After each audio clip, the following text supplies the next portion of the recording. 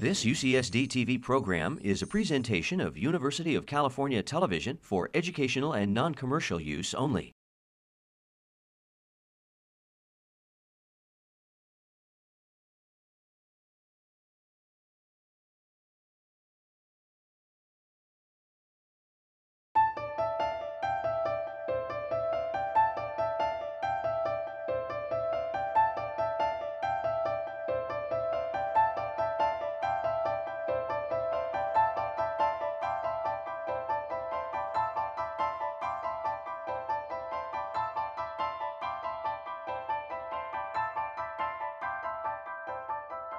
I'm going to continue on the topic of cooperation and altruism. I want to clarify some terms before launching in the talk in itself. We tend to consider four different outcomes of social behavior: selfish, altruism, cooperation, and spiteful. And generally, it is considered from the cost or the benefit it gives to the actor. And so from this perspective, it's easy to understand why individuals would be selfish or cooperative, whereas it's a puzzle to understand the evolution of altruism and spiteful behavior, as already mentioned. I just want to stress here that some people have actually focused more interest on the recipient side. And if you look at that from this point of view, altruism and cooperation would have the same outcome, so that actually some people are using the word cooperation when they actually are meaning altruism. And this has led to some of the confusion that has already been mentioned. As to be expected, and you are going to see it probably many times, the Hamilton rule was very influential in explaining the evolution of altruism. And the relatedness factor was the base of this kin selection theory. I want simply to remind people that you have also in this equation the benefit and the costs of the behavior that is performed, and that is actually strongly influenced by the ecological conditions under which the behavior is observed. And that's obviously where I'm going to concentrate the rest of my talk. Examples of animal cooperation have been numerous. I'm just citing a few of them. Obviously, Bob Hamilton was interested in understanding this puzzle of honeybees workers that are sterile but work all their life to help their sisters. And this was explained to be the classic example of kin selection. Even if we now know it doesn't always work that easily, it's still a textbook example for the evolution of altruism through kin selection.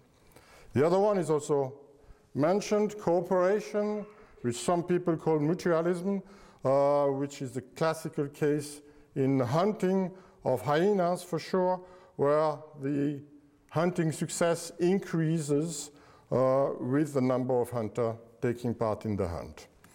The lions was a textbook example of cooperative hunting. More recent observations have actually shown it is not the case, in the sense that the individual success decreases when more lions are hunted together. And so it was mainly explained by a byproduct of sociality. I could go on listing some examples.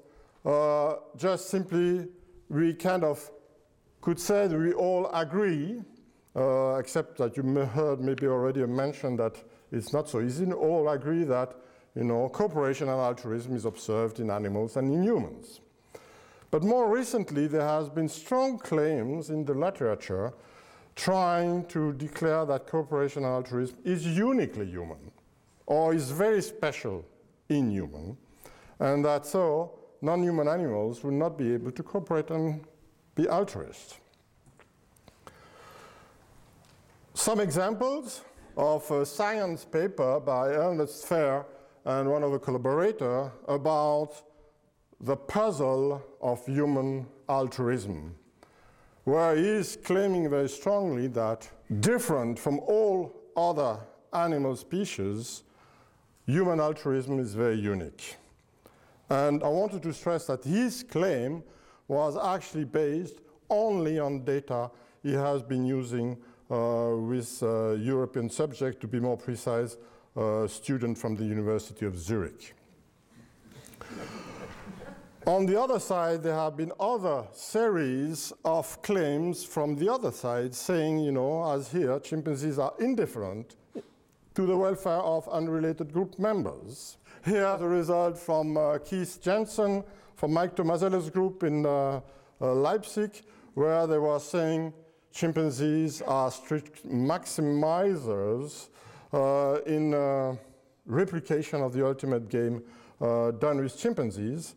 And what I want to say here, that these claims here are again uniquely based on data collected with captive animals, one or at most, for John Silk's paper, 2 groups.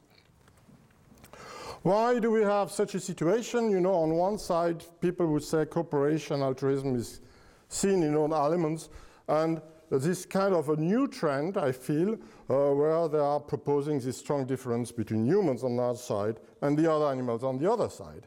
And I think a lot of it rests on a strong underestimation of the ecology. Let me stress this situation, and I think a part of the problem is I'm sure, I'm fully aware that nobody is going to claim I am following the ideas of René Descartes, who said that 300 years ago.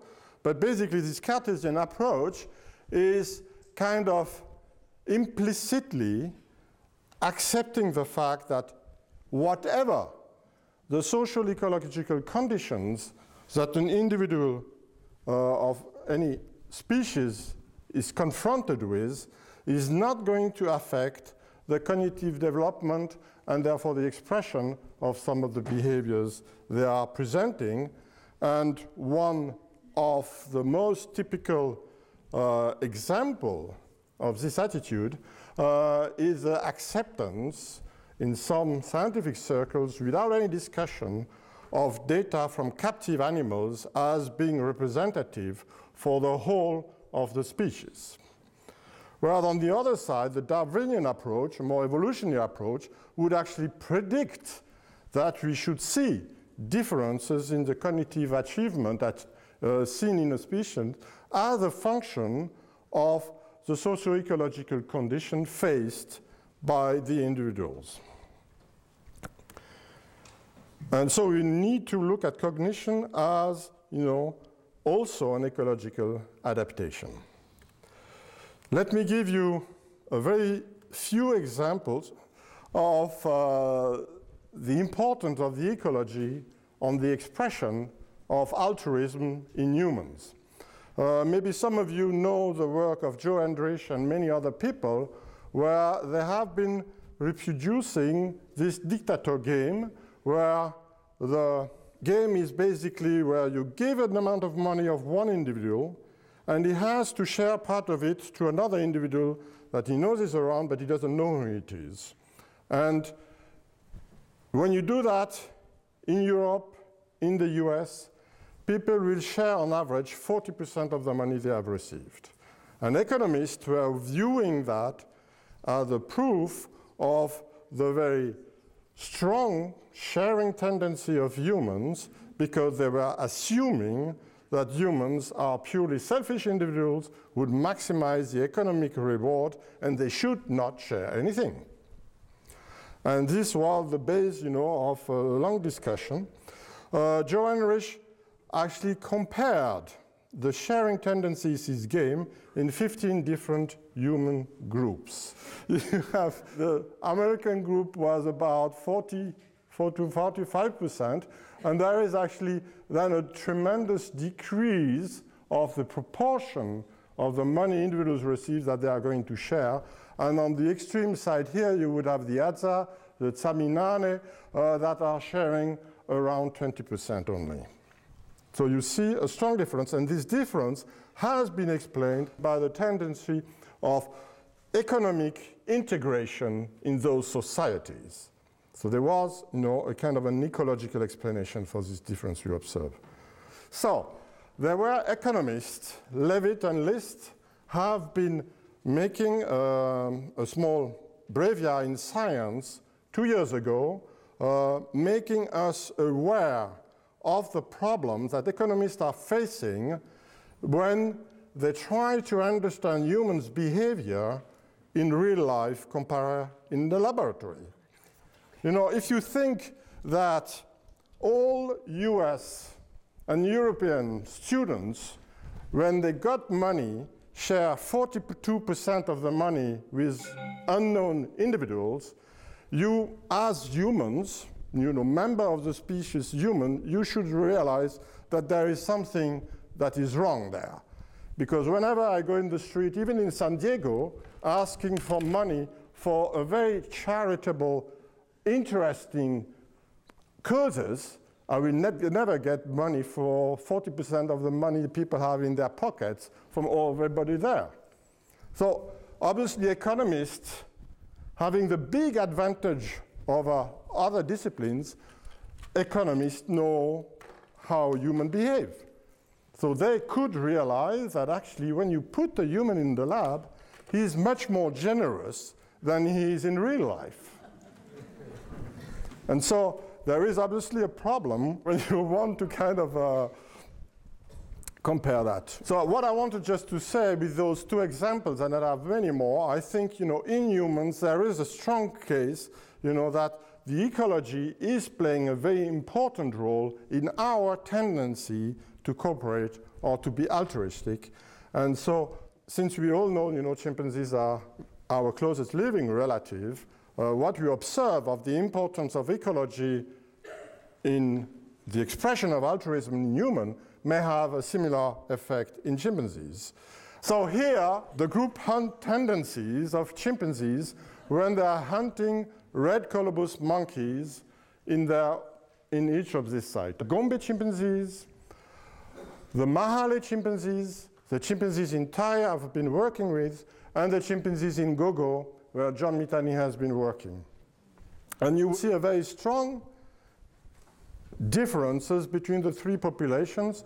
In Gogo, they hunt in group, when they hunt almost 100% of the case. Whereas in Gombe, when they hunt in group about, I think, in 30% of the case only. So there's a huge difference. And the second graphic, where you only see it's about collaborative hunting, when the chimpanzees hunt in group, how frequently do they organize themselves in performing different complementary roles between the hunters? There is also huge differences in the proportion of the chimpanzee males to organize them as a collaborative hunt, where in 75% of the cases, the group huntings in Thai is collaborative. In Mahale and in Gogo, the researchers have never seen this kind of collaborative organization, whereas in Gombe, it is seen in 1/3 of the group hunts. So here, again, a strong difference. The explanation was mainly that the hunt taking place in the trees, the structure of the forest can have a huge importance on the success of lone hunter.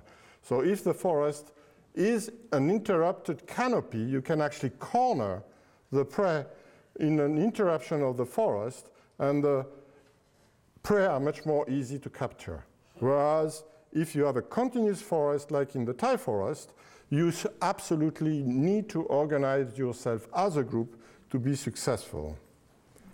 We have seen in the wild 3 main ecological contexts under which chimpanzees cooperate.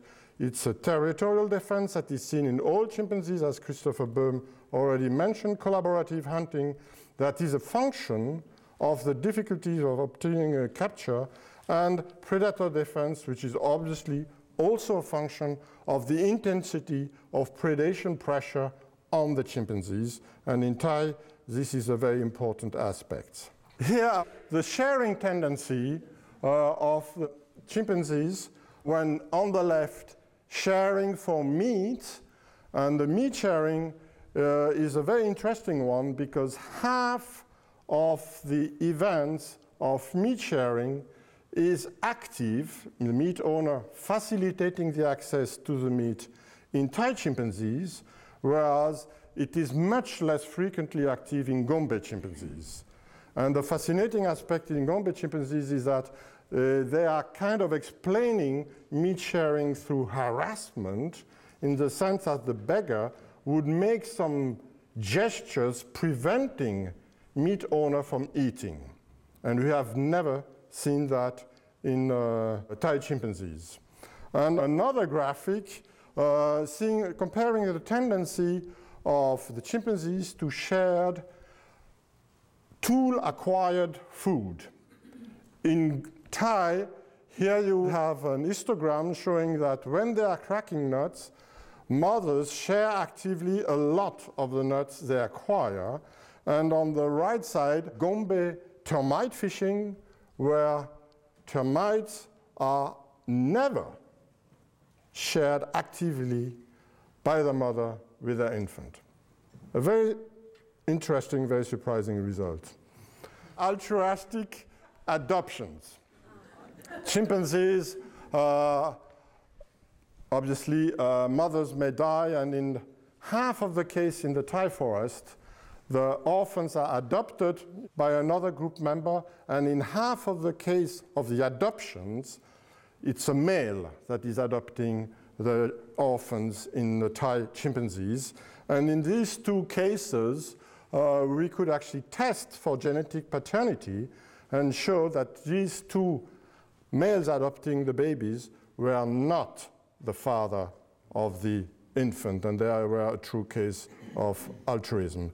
So we showed 4 ecological contexts where food sharing happens regularly in chimpanzees for rich clump food. Adoption is seen also in all chimpanzee population. We may have a higher tendency of male adoptions by Thai chimpanzees than in other populations, but female adoption is also common. Infants that are in very threatened situation, especially here when facing leopards or when facing neighboring groups, can be rescued, helped by other group members. And another very intriguing case is the tending of injured individuals that in Gombe has been seen to be strictly restricted within closely related individuals, mother, infant, or siblings, whereas in Thai it is spread out throughout the whole group and can be provided for many weeks. To just come back on the question of how we can use captive data to understand cooperation and altruism, all the experiments done with chimpanzees on cooperation and altruism have basically provided very mixed results in different cases. However, none of them have tested the individuals in the ecological context relevant to wild chimpanzees.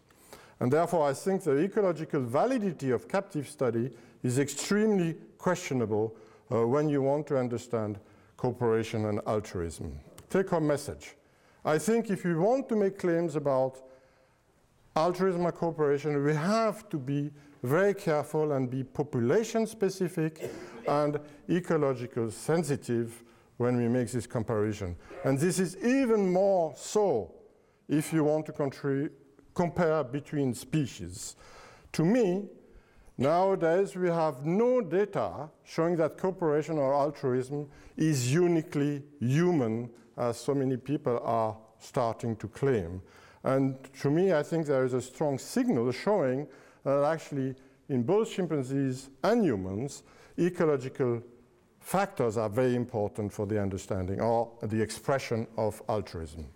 I thank you for your attention.